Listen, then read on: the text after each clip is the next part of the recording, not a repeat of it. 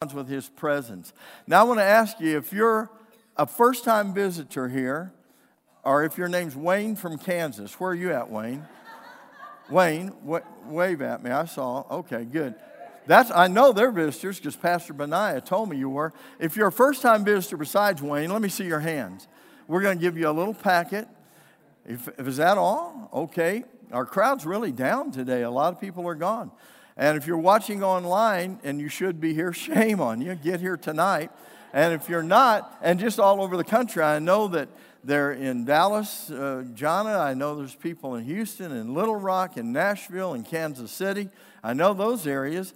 And Minneapolis or Minnesota, or how I say that, Minnesota, I'm sorry. All those places. There's people watching, so... And if you're watching online, would you just say, Pastor, I'm with you, so I know I love to see that. If you have a need, put it on there too. Well, you all saying you worship God. Now, will you preach with me? So yes, how about you all? Okay, thank you. Will you all preach with me? Thank you. Now, let me ask you, if you haven't looked around, Don Schrog, where you at, Don? Wave at them, wave. Don Schrog did all. Isn't this beautiful? It's gorgeous, and he did such a wonderful job. And I want to tell you something that's exciting, and it's a secret. You can't tell a soul what I'm telling. I'm just kidding you. Tomorrow morning, Sticks and Dale, you'll notice our screen's a little fuzzy there because they tore it down. Everything's gone, and that's just been painted over and nice, and the scaffolding's right over there that they set down and took up and set down. Tomorrow morning, Michael Haygood with the Haygood family has also a big production company, and they're going to be here in the morning, and they're going to put a screen up that's going to look like a TV. It's going to cover that whole middle area, and it's going to be absolutely phenomenal. It's going to be like you're just looking at each other, and it's all going to be put up there. Start tomorrow morning, and then they're going to work as much as they can. Tuesday, they've got a big deal at Big Cedar, and they're coming back Wednesday to finish it. Hopefully by next Saturday, even by Ladies' Tea, we're going to have our new big, huge screen up there. Isn't that wonderful? Somebody will be happy for that. I'm telling you, it's going to be fabulous, and I'm looking forward to that, to see what all. God's just got good things planned, doesn't he? Amen? Now, I think I've done all the stuff I'm supposed to. I think it's time for the Word. How many likes the Word of God? This church is going on its 21st year. I can't hardly believe that. Dale, wave at us way back there. See Dale back over in the corner? The one with a little bit of glare on his head there. Dale and I are very close, and we've joked about it. Every time I see Dale, I say, Dale, take the curlers out of your hair. And it's not out of disrespect. One day I was here, and this place was empty. It was gutted, and it was not nice. None of the things that you see, nothing was in here. It was just a big open hall. There was no glass. There was no nothing. And Dale said, well, where do you want this platform to be? And I literally walked over there, and as you see this outline, he followed me with something. I don't know what he marked it with, but he marked it with chalk or something on this old carpet that was down here, and he and the team built everything that you see here. They built it, and I can tell you, it's solid. And Roy's climbed underneath it several times and knows that with all the wiring, so it's put together good. But what God has done, hasn't God been good? And we continue and continue. And I don't know if you know this or not, and this isn't in my notes. Well, I had notes until I did this. This wasn't in my notes, but we had these old, how many remember the old chairs we had when we first moved in here? I don't see any smiles on any faces. We had a combination of 3 different colors of black and gray chairs that cost at least $20 a piece. And they were old and used. When we first came in here from over at the Boys and Girls Club, Barry has had an injury to his ankle, and he's not here, but his boys and him set it up and tore it down for 3 years. When we brought those old chairs in here, and we did not have, it was awful. We'd put carpet in. We'd made all these old nasty chairs. So I went up to a furniture company in Ozark, a friend of mine owns, that when I was at Central Assembly in Springfield, they did that, and they did a lot of James River work. So I walked into their office there, and I said, I want to buy some chairs. And boy, they were glad to see me because we was big builders before that, big customers. And he said, how much do you want to spend? I said, I've got about $35 a chair. And he said, well, I think if you run down to Kmart back then, they've got a special. There's a few left down. He said, you can't buy anything for that. And I said, I know, but I just thought I'd check. I said, do you ever have any seconds or slightly damaged or anything? And my friend, they were friends. Karen looked at me and she said, Pastor, if we had those, we wouldn't be in business. Never in 25 years have we ever seen anything like that. And so Ron said, well, let me just call for your, just to show you. So he called Indianapolis, Indiana, that made the chair you're sitting on. And he said, I've got a pastor here. And he started laughing. He said, I'm doing this for him. He said, he's just got a little bit of money for these chairs. And he said, he wanted to know if you had any seconds or overrides or blemishes or anything. She started laughing. They had tile floors, and I could hear her conversation. And she said, well, if we had those very often, we wouldn't be in business. Same thing he said. And I started to walk toward the door, and all of a sudden I heard her say, hold it, just a minute. Now, let me just tell you do you believe God rewards faithfulness? I want to tell you something. He rewards faith. He keeps pinpoint track of everything about what you do. Got to the door, and she said, hold it. I stopped, and she said, this just came on my desk. She said, we have a church in Bethlehem, Pennsylvania, I think it was, that ordered chairs, and we have made a huge mistake. We got the wrong code of the color. Their colors are amber and fall colors, and the chairs that we sent them are the wrong color, and they are hot. And they're loading them right back up, and they're sending them to us, and we're stuck with these chairs. How many do you want? And I said, I want 450. She said, what color do you want? And I said, I'd like to have burgundy with a navy fleck in them.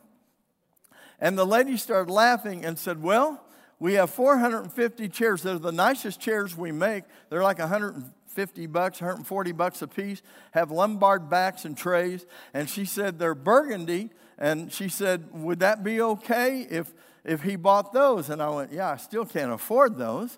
And she said, how much money does he have? Ron said, I think $25 or $35 a chair. She said, sold. And those chairs came to you from God to this house, and they shipped them down here, and we were able to buy them for like $35 a piece, $150 chairs. It was the color and the number we need. Do you think God answers prayers? Listen, God's not a cash cow, or he's not a slot machine for me. He's the provider of the righteous. You hear me? He's a provider of the righteous. And he hears the righteous, and he answers the righteous, and he's faithful to the righteous. He doesn't ever not have his eye on you. He never ever takes his eye off of you. He never doesn't care. He always cares with an enormous amount of love that we cannot begin to comprehend. We can't comprehend. When we reach the limits of everything we are, we're at the very foothills of the mountains of an almighty God that loves us. This morning I want to talk to you about something. And I want to talk about your potential in God and how you get it. Now, I've had all the self-help messages I can hardly stand. And I really mean that. I've had all of the how you get rich, how you get famous, how you sell books. I'm telling you, I want something that talks about the character of the one that died for me, Jesus Christ, in my life. I want something that tells me about what it means, the value of being humble. I want something that teaches me the value of being broken before God. I want something that instructs me in how to be Christ-like. Isn't that our goal, to be Christ-like? Then what happened? When did we outgrow the boss? Do you know there are no such things as spiritual religious celebrities in the kingdom of God? There's one. There's one. I was reading scripture the other day, and he said, the Lord is God, and beside him there is none other. Our job is to be like Jesus is. 4 of you believe that. How many believe that? Say amen. And our job is not only to be like Jesus, but it's to follow men and women that are called of God, that are like Jesus. So how do we get there? How do we find out what's in us and use it for the kingdom of God? Now listen, every one of you in here, and this is something some of you will not believe. Some of you online won't believe because you have a poor self-image of yourself as a child of God. But I am going to tell you this, that every human being that accepts Jesus Christ gets a job when they get accepted by Christ and they become a child of God. He puts something in them to be useful in the kingdom of God. They're no just stand by the wayside folks. You have a call on your life to some area of service to God. You have a gift that God gives you in you that's a spiritual gift that comes from God and no other source, and it's spiritual in nature, and it has eternal value, and there's nothing on this earth that will satisfy you like the absolute knowledge that you're doing something for the kingdom of God. That is something that has significance in life. Have you ever known anyone famous? I have. I've been blessed to know a lot of really famous people. But after their time's over and done, who are they? I had a friend that was a 4-star general in the Air Force. If I'd say his name, many people might know that. But he was talking to me about, he created, along with a team of people, a thing called the stealth fighter and the stealth bomber. He was telling me, I'll call him Jack because that was his first name, John and Jack. And Jack said to me, I said, what's the radar scope of a stealth bomber or fighter? He said, like a BB, trying to pick up a BB on the radar. What about a stealth bomber, that big B-1 or what it's called? He said it'd be like a robin flying and them trying to pick up. He said it's incredible, the technology that he had. 4-star general, former head of Strategic Air Command. And after it's all done and all over, he's got memories. But I want to tell you something. As a child of God, when you're a child of God and you get older in the kingdom of God, and I'm getting older in the kingdom of God, I've got more than just memories. I've got some significance in my life to know that God used me in certain areas of my life that affected other people in their life, and there's no one in here that's exempt from that. You are going to be used by God if you'll accept that opportunity God's given you. Now, Dr. Finn, as you know, Dr. James Finn, my bishop is, and my brother-in-law is why, I suppose, but pastored a great church in New York for many years, president of 3 Bible colleges, Romania like 50 times, and Africa and all over the world, preached around the world. But he's got these things called Finnisms. Dr. Johnny Minnick, I serve on his board, and great preacher in Nashville and singer, publishes a magazine, Life Fellowship magazine. Dr. Finn has an article in it every month. And he gives me these Finnisms, and he gave me one the other day. He called me at home. He said, here's a little nugget for you. And that nugget, I said, that nugget is going to be used in my message Sunday morning. I'm like him, like Dr. Tim Hill says, if your bullet fits my gun, I'll shoot it. So here it goes. I'm going to shoot Dr. Finn's bullet. He said these words to me, and they're so profound, you won't get the fullness of this right off the bat, but I want you to listen to this. You can count the seeds in an apple, but you can't count the apples in a seed. Whoa. Well, there's nothing about the Bible in there. Oh, yes, there is. When you look at the spiritual implications, you can take an apple and you can count the seed in it. But one of those seeds has the potential to be a tree. And that tree has the potential to bear fruit. And that fruit has the potential to multiply a whole lot. Missed my therapy class last Thursday. I'll get it back. What was that word? A lot. I don't need your help. Mock me from the platform. You can count the seeds in an apple, but you can't count the apples in a seed. My God, do you know there's a seed in every one of you? Oh, Pastor, not me. Oh, yes. Listen to me. I will stand before God for everything I say behind this, and so will every man or woman that ever teaches or preaches. For every prophetic word that's given, for everything that's said, we will answer to God. And I do everything in my heart to, when I stand before God, Him not to look at me and say, where'd you hear that? Who told you that? And so I filter everything in my heart. God, is this you? Is this from you? God, help me to know that it's from you. And when I see these words, and I see the truth that we have right here in front of us, and I know this, that every one of you listening, everyone watching me online, God, when you were saved, you didn't come to Jesus and He goes, now tell me your name. Let's have a little talk. How are you? Tell me about your family. Jeremiah and the prophets say that before you were born, He knew you. He said before the earth was created, He knew you. He knew you. This is the omniscience of an almighty God that knows you and created you. And in that creation, He put a seed in your heart that when you come to Jesus Christ, that seed, if you'll let it, begins to take root. And that root has tentacles that grows down. You see, a seed doesn't grow on top till it grows on the bottom. And when the root system takes hold and that seed begins to sprout, there's one thing that's going to happen when it's a seed of God and you're following God, not following yourself or not following some man or following some foolishness, but you're following the Word of God. That seed will bear fruit. If you believe that, say amen. God wants fruit to be in your life. You can count the seed in an apple, but you can't count the apples in a seed. Locked inside each one of us is a seed of potential.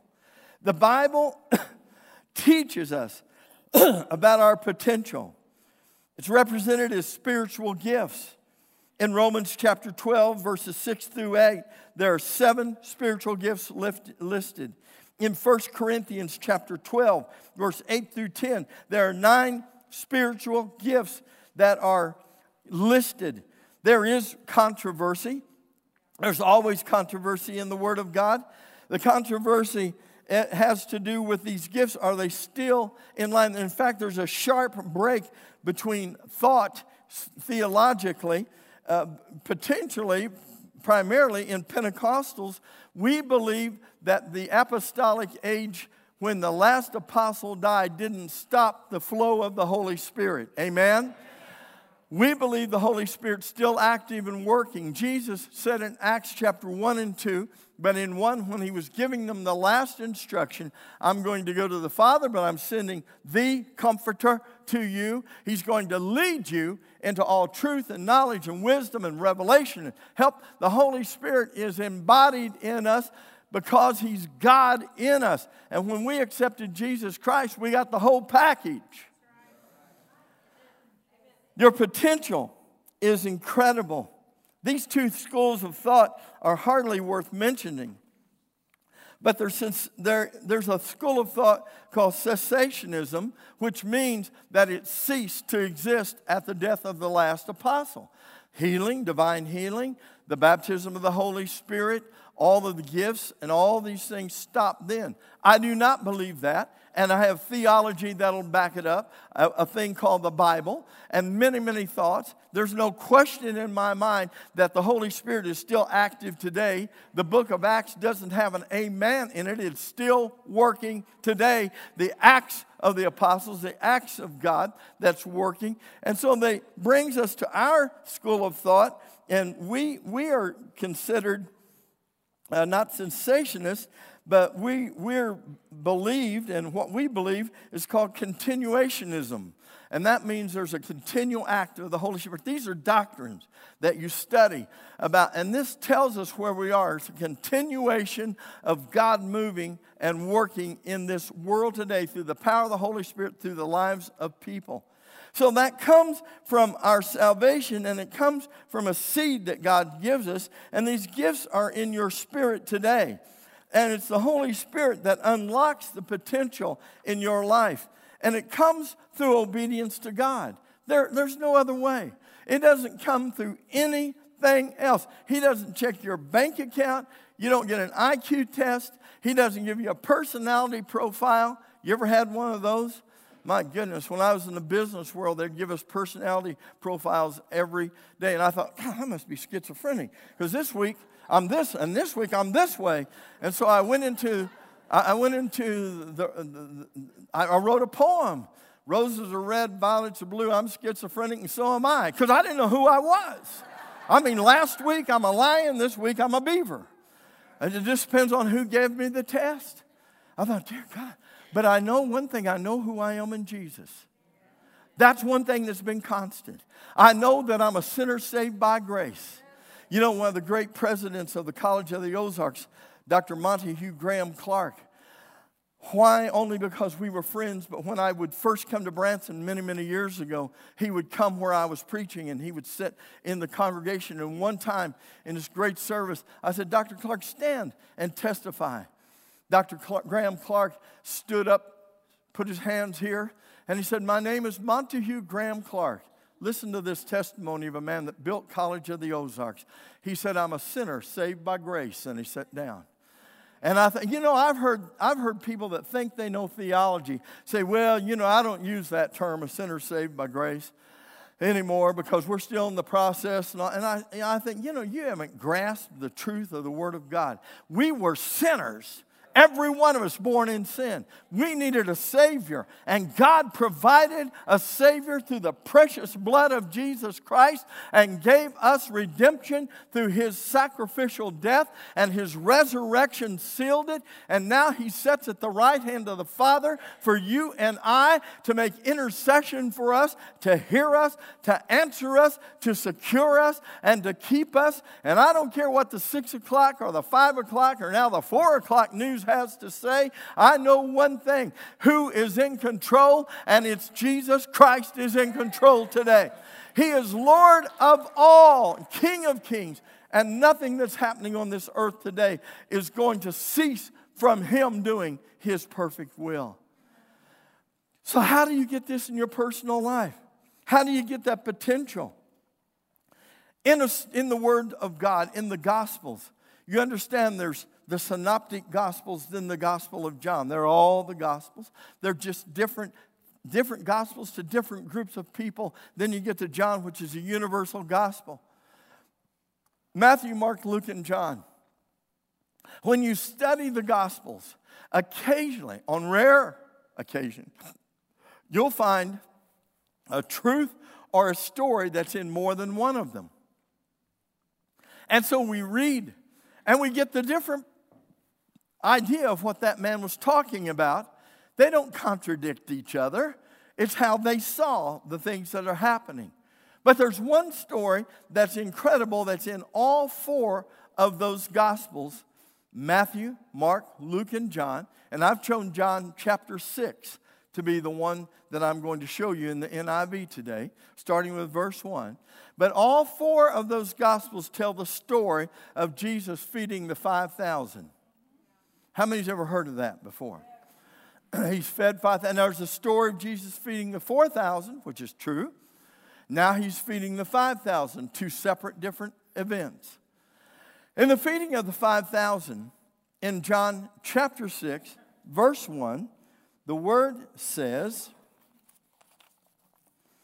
sometime after this, Jesus crossed into a far shore of the Sea of Galilee, Tiberias. It had 3 different names. It's the same. We know it as Galilee primarily. He's crossed, and a great crowd of people followed Him because they saw the miracle signs that He had performed on the sick. says Jesus went to a mountainside and sat down with his disciples. I've been there. He taught them and he began to preach to them. If you read the other accounts, different things show up. He healed all the sick before he preached. They came to him, a bunch of needy people. Every word he said, they were glued on the edge of their grassy seat where they were. That was actually a little piece where there was some grass there. And if you find that in Israel, set on it because you won't see much grass there. But it was a beautiful setting. And Jesus began to teach to them. He taught, he healed the sick. And the Word of God says, and they were just coming off of a hard time because John the Baptist, the one that baptized him, his second cousin, had just been beheaded. And so the disciples, and at the same time, Jesus had sent the 12 out to minister. He told them, go to a city, don't take anything with you. Whatever they give you to eat it. If they don't accept you, then what? But here he sent them out, and he gave them authority. And now they're all coming back together. And Jesus was there. Many people say it's Bethsaida, a little area there. Kind of a rural area. And all these people have come. Jesus saw this throng of people coming. And so he heals them, he teaches them, and a great crowd of people followed him because they saw the miracle signs that he performed on the sick. Then Jesus went up the mountainside and sat down with his disciples. The Passover feast was near. So we're looking at a time where it was the Passover time, of course, that Jesus was crucified and rose again. But he said the Passover feast was near. So many theologians believe that that's why the crowd was so big, because people were going on their annual pilgrimage to Jerusalem and to the areas to worship and have Passover. So it was a huge crowd. When Jesus looked and saw the great crowd coming toward him, he said to Philip, where shall we buy bread for these people to eat? Now he healed them and he had preached to them, but he realized they were hungry. I want to tell you something here. Read between the lines. This isn't adding or taking away from Scripture. But Jesus cares about your personal needs too. Believe me. You can be so religious and starved to death. He doesn't want that. He wants to take care of your needs too. Do you believe that? Without getting into some foolishness that's come across religion today. He cares about your needs. Some of you are sitting here today, and I don't know what I'm going to do next week. I don't know what I'm going to do this month. I want to tell you something. God cares about your personal needs. And Jesus saw these people, and he asked his disciples, where shall we buy bread? He asked Philip this, in fact. And he asked only to test him. Verse 6, for he already had in mind what he was going to do. Let me tell you some truth in the Scripture. When God asks you to do something, don't look at it based on what you can do.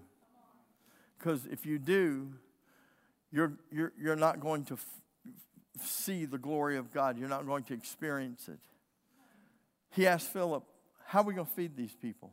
Now it goes on in this true event that happened. This isn't a parable. It goes on to where he said there were 5,000 men and their wives and children. I'm Jewish. I know how Jewish families go. There were probably 20,000, they think, at least. 20,000 healed, filled, but hungry. And he said, what about the deal, Philip? And Philip goes, he's practical, very practical. He said, are you kidding me? He said,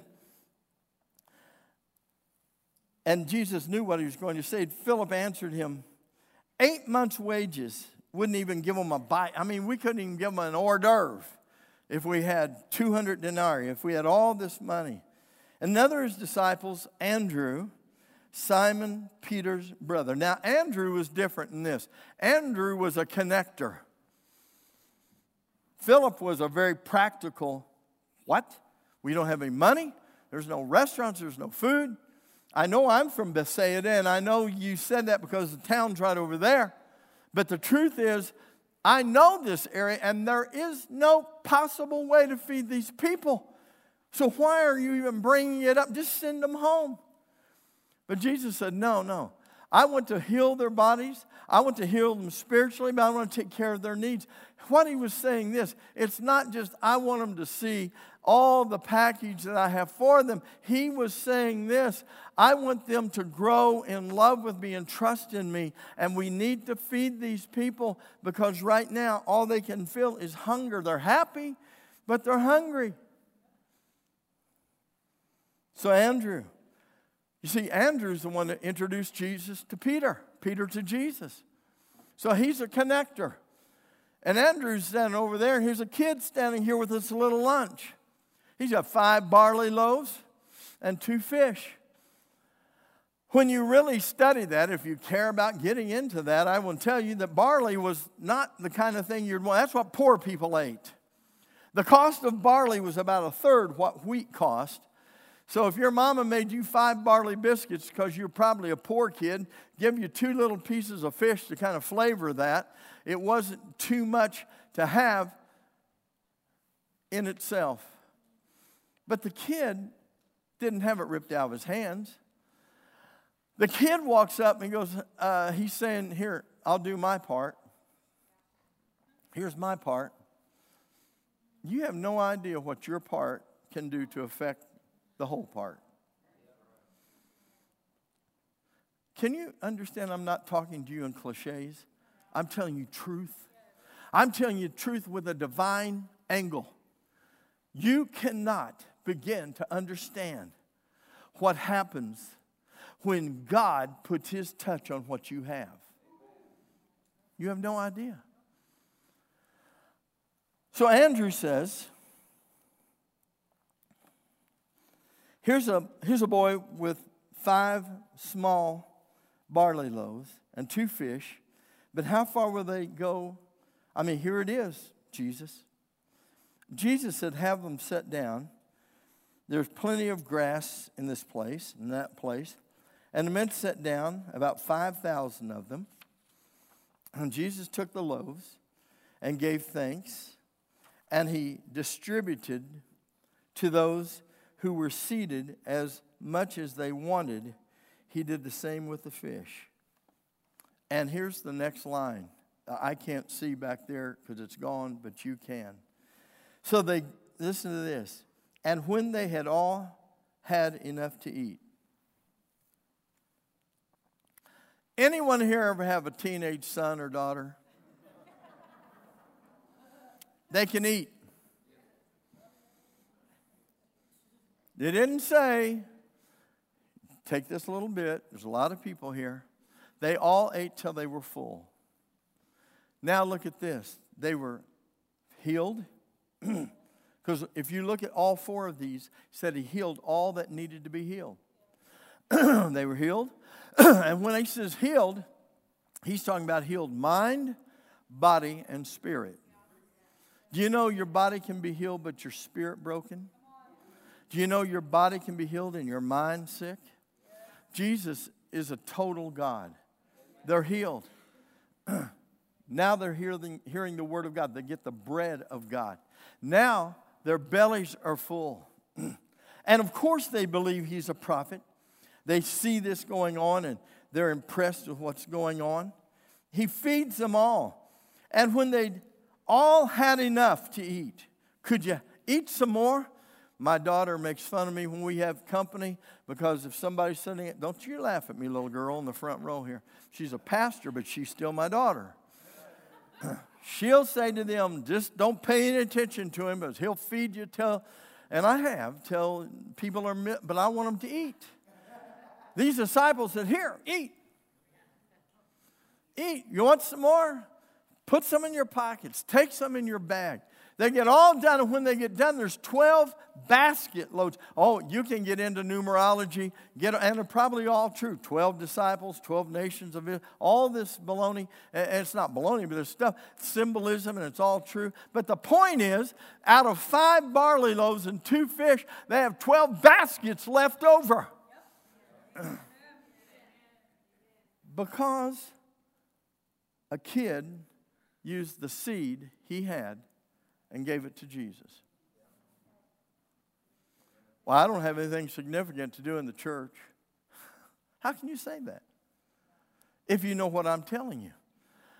How can you believe that if you know what I'm telling you, if you believe the Word of God? There are no seed in anyone that has the name of Jesus, that claims Christ, that's been saved. There's no seed that's insignificant. None. None. It's all, and it is many times the catalyst for everything else that comes. 5 biscuits that nobody else would probably want. But let me tell you something. When he gave it to Jesus, I'm not supposed to say this. I'll bet you.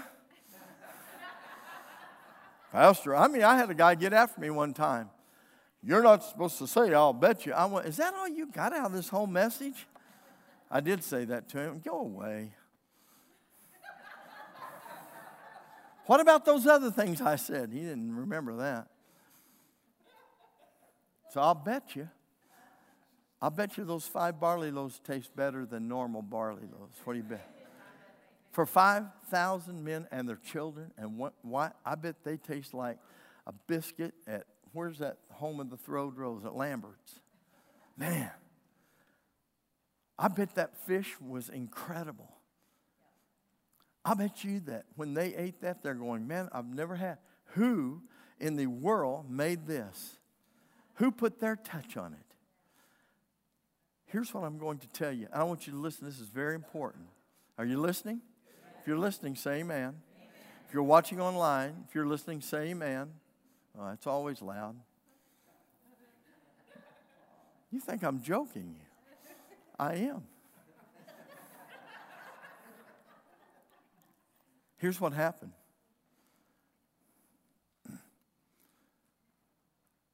The little boy took his lunch. I want everybody to put your hand like this. Would you just go along with me? I don't do that stuff. Just do it for me, will you? Quit your foolishness. There's your lunch.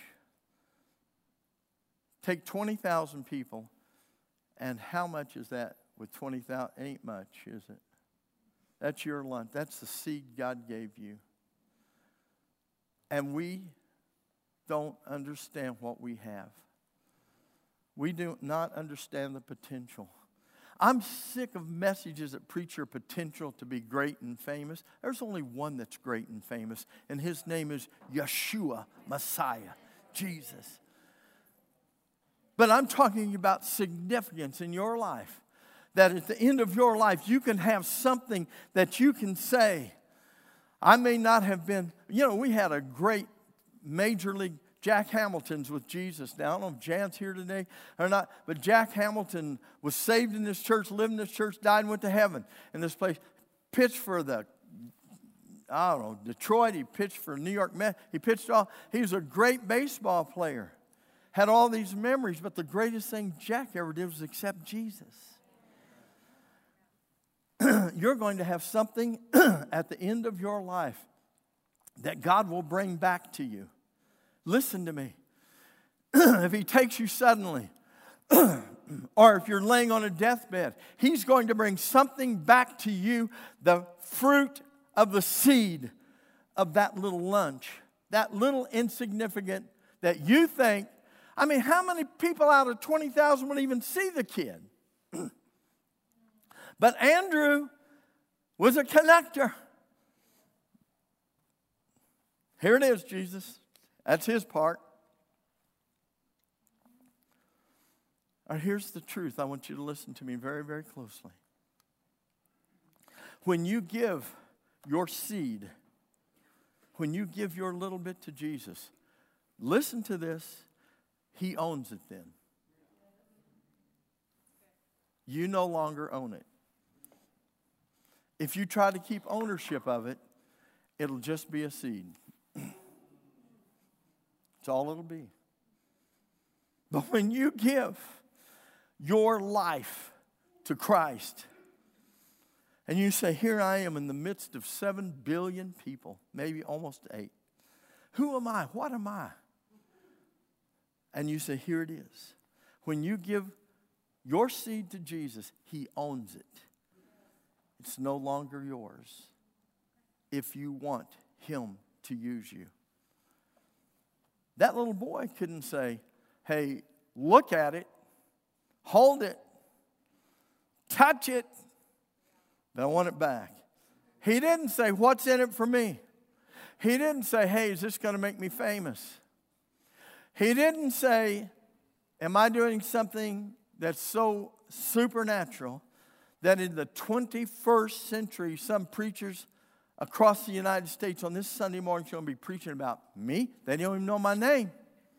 He didn't do any of that. He said, here, Andrew took it and he gave it to Jesus, and his lunch now became the property of God. I'm going to tell you this. If God ever spoke to me to tell you anything in my 20 years plus here, that when you give yourself to Jesus, he owns you. And you want him to. You want to do it on your own? You want to do it your way? You can.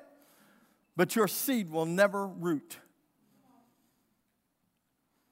You want to stand on some foolish doctrine or some ideology you heard from someone, or the Word of God. If you stand on the Word of God and trust him, you don't have to wonder, what's in it for me? Do I get a return from this? How many times of a blessing am I going to get? There's something that begins to happen in the kingdom of God who someone does when they do this, when they take their little thing, that lunch you were holding, when they take it and hand it to God, something divine starts happening that you don't have any control over. He begins to use the method and the glory of the multiples of God, and he will take your little bit and he will begin to feed the many out of what you, but he's got to own it. It's no longer yours. As long as you own it, you'll be frustrated with the results. I'm not doing enough. I'm not big enough. As long as you own it, you'll be trying to figure out how to do it. When he asked Philip, when he asked Andrew, he said, I was testing them because I knew what I was going to do. He was going, listen to me, Jesus was going to feed all 20,000. He was just looking for someone to give him the seed. And it was a boy. I've told you this. God gave me this revelation.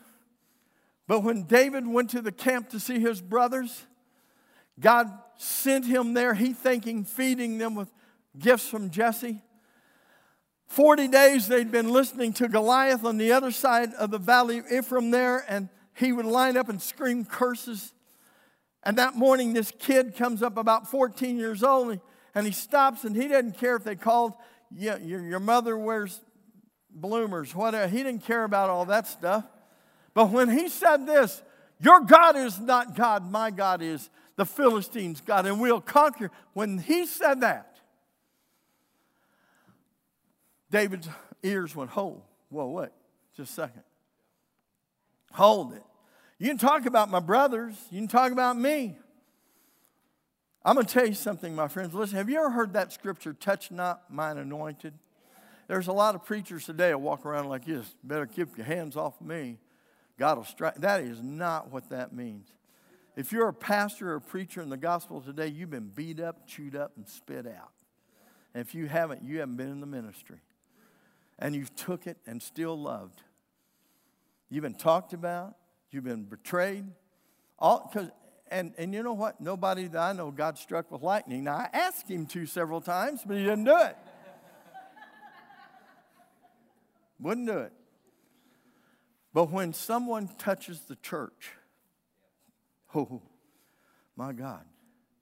And I say this in warning, and I say it in all. I got goosebumps right now. When someone tries to destroy the church, God's church, that's touching the anointed.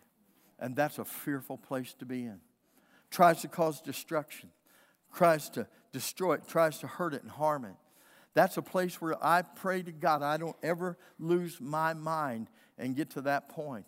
Criticism is a very dangerous thing. And he was criticizing Jehovah God. And David heard it, and he goes to Saul, who's this much taller. They say he's 1.5 feet taller than anybody else in Israel. Here's this guy with all this handmade armament. And David takes him his gift, and he goes, what's the meaning and what's going on here? And so 40 days we've been lining up here, 300,000 on that side, and then big boy stands in the middle, the big mouth. I'm tired of the voice of the enemy. And he goes to Saul. And Saul says, well, I don't know what to do. I'm going to tell you something the Holy Spirit showed me that I've never read or heard anyplace else. And if I'm wrong, God will correct me, but I believe it with all my heart. I believe with everything in me that Saul was anointed to be the king of Israel, even though it was the people's choice. And I understand the anointing he had, but his failure was disobedience. I believe with all my heart that Goliath was Saul's giant. And if Saul had been in the power and the presence of God, he would have gone and faced Goliath. And he would have destroyed Goliath and become the great king of Israel. But he didn't. You see, his seed he kept control of by disobedience. So a 14-year-old kid comes and he goes, I'll go. What can a 14-year-old kid, what can a kid with a sack lunch do? Give it to God. Now God owns it. Give what you have given, God's given you, give it to God. I don't know what I've got. Ask Him. God, whatever gift you've given me, I give it to you. It might still be wrapped up. You might not even have discovered it yet. I don't care how old you are, how young you are. You want to unwrap it, give it to Him. So David goes out, and he says, you come against me with the voice of a Philistine. If you'll notice, David never, ever called Goliath, Goliath. He called him, you uncircumcised Philistine. And I've taught you this for years. He said that because of this reason. Circumcision was a covenant between God and the people of God and no one else. And he said, Goliath, Goliath, when he was screaming to Goliath, he said, you're an uncircumcised. He said, you're out of covenant with God. And I will not listen to any voice that's outside of a covenant with God. That means any voice of the enemy that comes to you, you can't, you shouldn't, it won't make sense. You got enough, you don't need any more apathy. Whatever it is that comes to you, that's a voice of the enemy. And I will not respect the voice of something that's out of covenant with God. Nor would David. And David said, I'll go. And he starts running. He gets the 5 smooth stones. What's really interesting about, I wasn't going to talk about them, but let me tell you, those 5 smooth stones were very significant in the fact that they had troops of people that would travel with the armies that would get stones out of brooks, and they would sharpen the edge of the stones like the Indians do arrowheads, and they would sharpen them and then sell them to the soldiers, because if they could just inflict a wound with those sharp-edged stones, it would cause infection, and if it didn't kill them right off, it would kill them eventually. He picked 5 smooth stones that hadn't been touched by the hand of man, that didn't have man's anointing. They were all God. He comes running toward him. You come against me with a sword and a spear, but I come against you in the power of the name of Jehovah God. Wham! And he hits him because the seed of David was given to God at his anointing, and he hadn't moved from it. And God honored that seed, and he destroyed a giant and made him the king of Israel. Not only that, when he did that, That kid, 300,000 or 400 or 500,000 soldiers from Israel went, if that kid can do it, I can do it. And the anointing began to spread. The anointing is contagious, my friend. And they all started running in the same anointing that David had. They all gave their seed to Jehovah God. They gave their all. I'm willing to go fight the enemy. I see what happens when I give myself to you. Listen to me this morning. Please listen to me. Listen to me online. God gave me this word for you. He gave me this word for you today to understand that what He has given you, the seed He has given you, the power He has given you is from Him and Him alone. And if you'll give it back to Him, He will do what He wants to do with it. And it will be exponentially more than you can even comprehend. But you got to give Him your seed. Stand to your feet.